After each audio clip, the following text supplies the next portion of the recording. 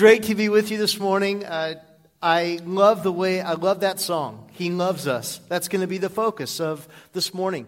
Giving thanks because He loves us. And I got to tell you, as we start as we end this year and get ready for the next, I want to look back at what we can be so thankful for in 2015. Personally, I am so grateful for the work that Jesus has done on my heart. It's just left me at peace this fall and early winter.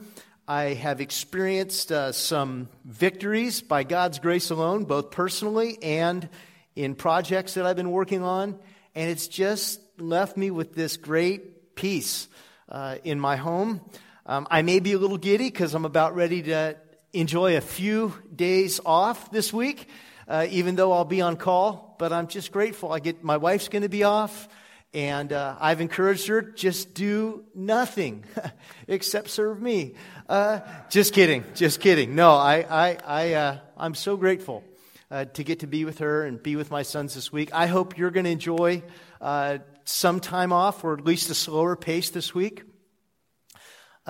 When I think of gratefulness, I know a year ago as a church, we were just about ready to start the Louis Zamperini series, where we focused on the grace, faith, hope, and miraculous nature of his life. And if you haven't read that biography, I encourage you to get your hands on it. It's a great piece written by Laura Hildebrand. A year ago, at this very month, we were praying that God would give us victory and help us find a few staff members. That's where we were. We had lost a couple staff members, and we were praying, Lord, please provide for us. I remember some of those days in my office when I was praying, Lord, we're just dependent upon you. And God's provided, and I'll talk about that a little bit this morning. I remember a year ago, there were marriages that were struggling. Some had made a decision to separate. Some marriages had already given up. And we have seen marriages reconcile this year. Marriages where each spouse had said, this isn't going to happen. And they've come together and are going forward together as a family. It's awesome. Looking back at these a few milestones this morning, I chose a passage of Scripture that was on my mind this week, and I want to lead you through it. It's Psalm 118. It's on page 425 of our Adventure Bibles. It is included in what is called the Psalms. I think I said song. I meant psalm. The Psalms of Hallel, or the Psalms of Ascent. They're the psalms that the Hebrew community used during any holiday or special festival. Psalms 113 through 118. And Psalm 118, ironically, was typically read at Passover. So Jesus' last week on earth, he would have read and sung this psalm. And I'm going to start there because it really captures what it means to look back for adventurers, but also to look back as family heads, as spouses, as singles, to look back on your year and give thanks. Give thanks to the Lord, for He is good. That's the beginning here. Give thanks to the Lord, for He is good. His love endures forever. Let Israel say, His love endures forever. Say it with me, won't you? His love endures forever. Let the house of Aaron say it with me, His love endures forever. Let those who fear the Lord say, His love endures forever. There's this overwhelming sensation that God loves us. And the author, presumably David. Most scholars believe it was David. Matthew Henry, Charles Spurgeon believe it was David. David was overwhelmed with God's love for him. And as I mentioned earlier, when the year had started a year ago, I know that we had a team of adults managing the children's ministry. We had some volunteers, stellar volunteers, managing the student ministry. And we made a bold move. We actually pursued hiring someone that could help move us, not just in children's ministry forward, but also in student ministry. This would be very strategic thinking pastor. And I remember thinking when we got all the applications, how are we ever going to find someone with this kind of administrative ability? You see verses 5 through 7. They describe the kind of anguish that we all feel when we're faced with a difficult circumstance. In my anguish, I cried to the Lord, and He answered by setting me free. The Lord is with me. I will not be afraid. What can man do to me? Don't you want to have that kind of attitude? The Lord is with me. He is my helper. I will look in triumph on my enemies. It is better to take refuge in the Lord than it is to trust in man. It is better to take refuge in the Lord than to trust in princes. There's a little reference to Jesus' ministry in that He did not entrust Himself to men entirely because He knew what was in man. Here, David is just making it very clear that his total trust was in God. And it's not either or. Either you trust God or you trust men. It's both. We should be developing the capacity to trust others. You should be surrounding yourself with people you can trust. But ultimately, the person you really trust to provide and to lead is God. And a year ago, we were looking for the right team to develop our ministry to the next generation of young people in Natomas. 1 out of every 3 Natomas residents is age newborn through 18. And we prayed for God's leading. Our elders were all involved in our search. And we got lucky. Not really. God blessed us with someone from Louisville, Kentucky, who loved basketball and was excited about coming to a community here with his wife and daughter, Kim and Alicia, in that order, coming to a community here that was really very unengaged or disengaged from Christ, and disinterested, actually, are some of the words used to describe our community when it comes to Christ.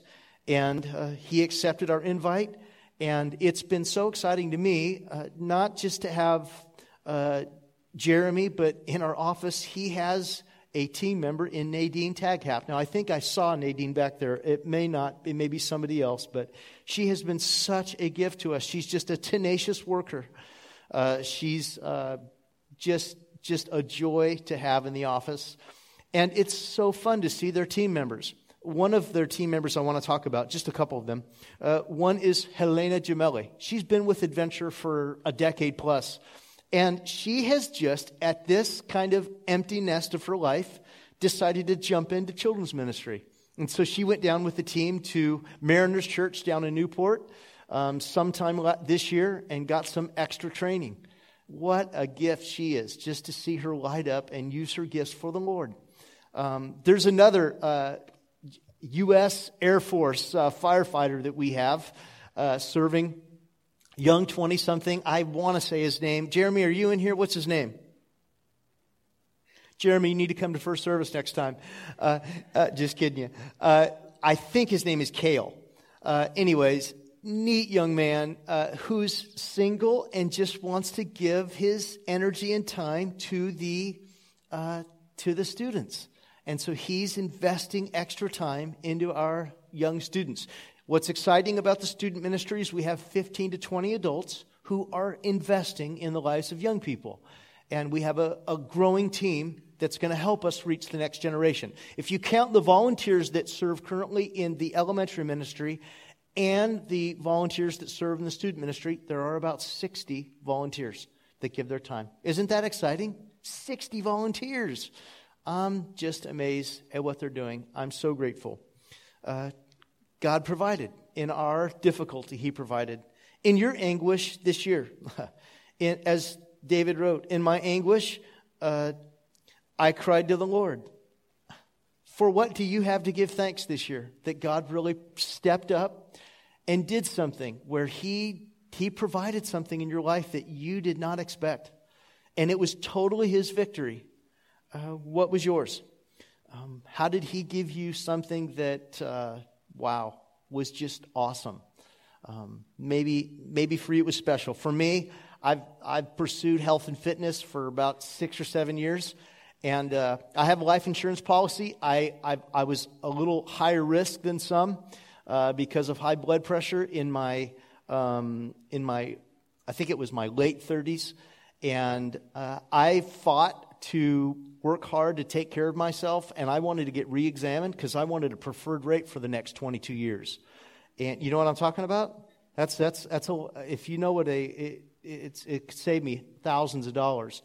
And the gal came in to check me out in November on the nurse, that is.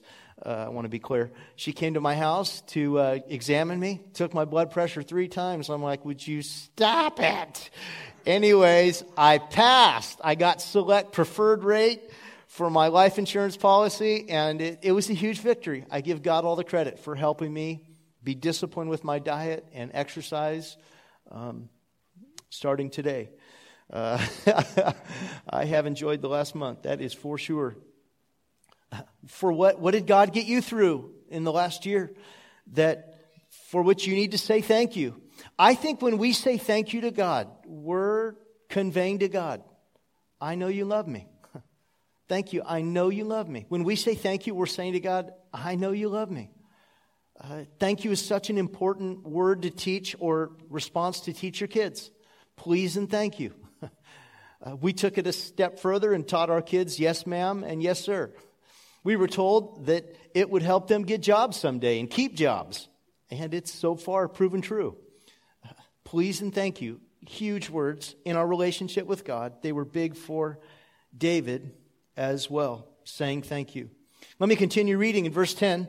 All the nations surrounded me, but in the name of the Lord, I cut them off. They surrounded me on every side, but in the name of the Lord, I cut them off. They swarmed me like bees, but they died out as quickly as burning thorns. In the name of the Lord, I cut them off. David continues to give reference to the name of the Lord, the power of the Lord, the strength of the Lord.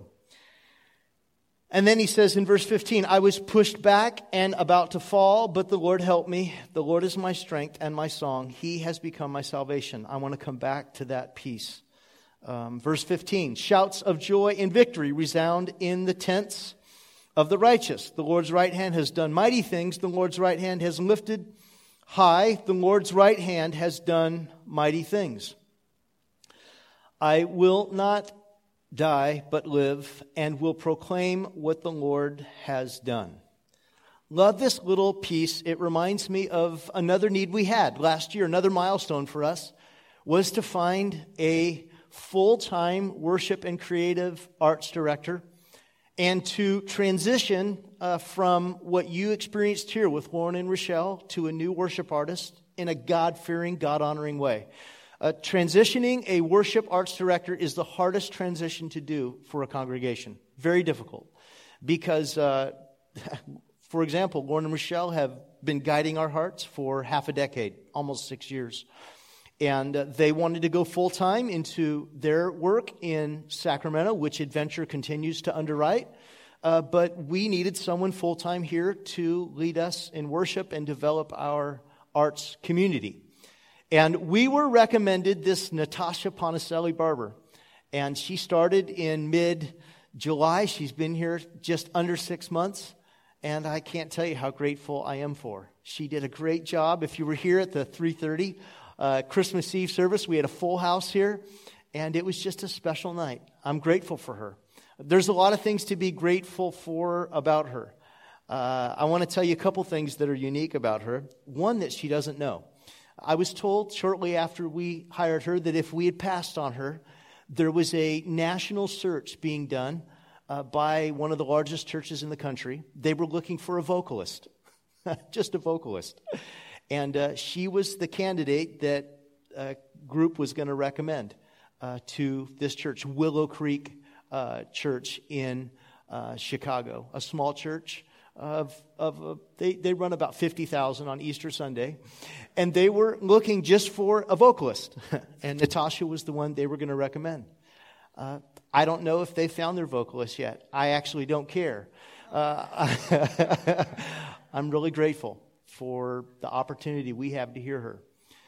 There's something else about her that I hope you'll get to experience in the future.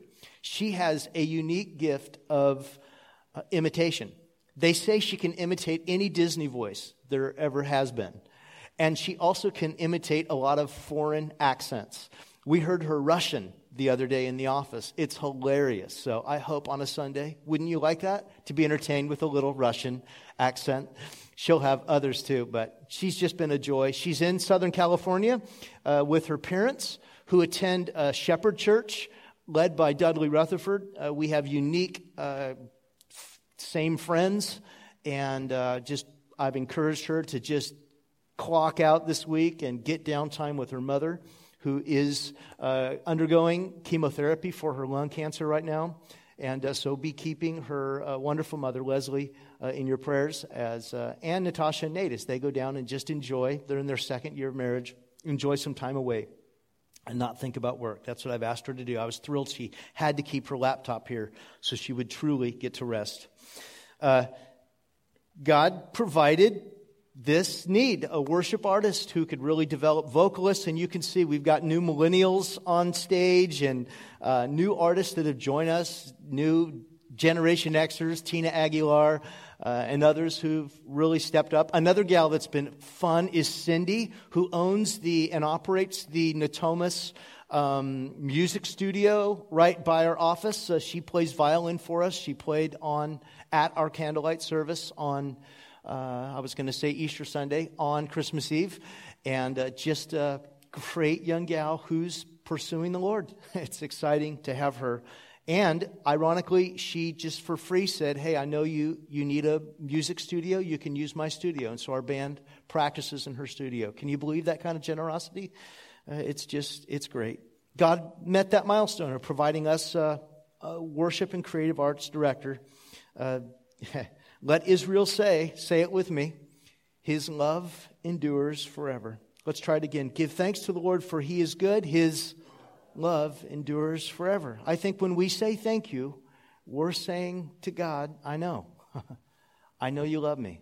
Yesterday in my house, I still was recovering from prime rib, and I really thought it was time to go to something healthier, prime rib leftovers. And my wife said, we have fish. And I was like, we do, don't we? It needs to be eaten, doesn't it? I said, okay, well, don't cook it. I'll cook it myself. I didn't want her to have to do it. I want her to chill this week. And I went in to clean up and came in, and she'd already cooked it. And I said, Melissa, thank you. When you say thank you, you're saying, I know you love me. You're saying, I know you care for me. To a friend, to God, you're saying, thank you. I know you love me. And that's what David's saying here throughout. I've been so grateful for what's happened in worship and creative arts this year. I also want to take a moment and celebrate what God's done in our Compassion 365 ministry. It has been, honestly, just an incredible team that helped us provide, I don't know how many gifts to young people at the greenhouse. Does anyone know the number? For $100. Does anyone know the number? Just kidding. Just kidding. I don't know, 70 to 100 gifts that we provided for children in that very high per capita, dense children per capita population in the apartment complex off Garden Highway and Northgate. We provided gifts for families that weren't able to buy their kids gifts. I've been excited that the Compassion Ministry early this month provided and distributed 200 winter jackets. On a day like today, I'm thrilled that they provided 200 winter jackets to homeless. That they serve the homeless a couple times a month.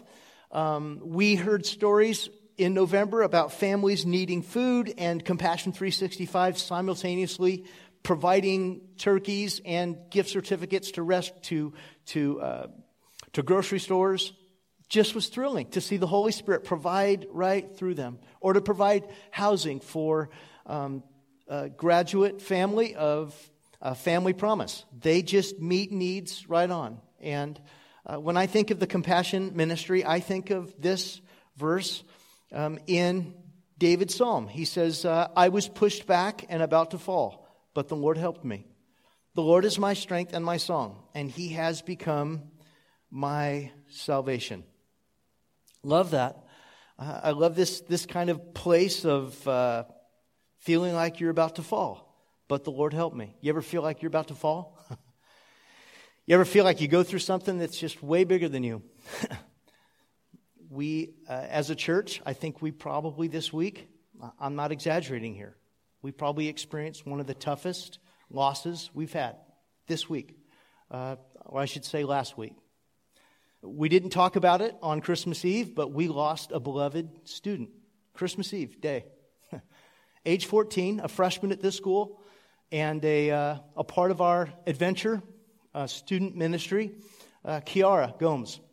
A week ago today, she started experiencing stomach pains, and she was told initially that she just had a stomach flu. And so she went home, and it got worse. She was taken by an emergency medical vehicle to UC Davis late Monday night, early Tuesday morning, and her inflammation in her stomach began to shut down her whole body. She went into cardiac arrest 4 times between Tuesday night and late 11 o'clock hour the morning of Christmas Eve.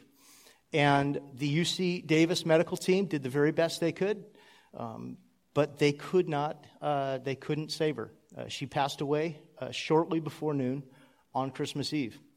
This is a unique young lady. She's the daughter of Brandon and Andrea Gomes. In October, I got a phone call from her mother saying that that her daughter, Kiara is her name, Q-U-I-A-R-A, that Kiara wanted to be baptized on her 14th birthday. And she wanted her dad to be baptized with her. And so we baptized her at the club at Natomas Park. I'm sure we'll have pictures later this week or next.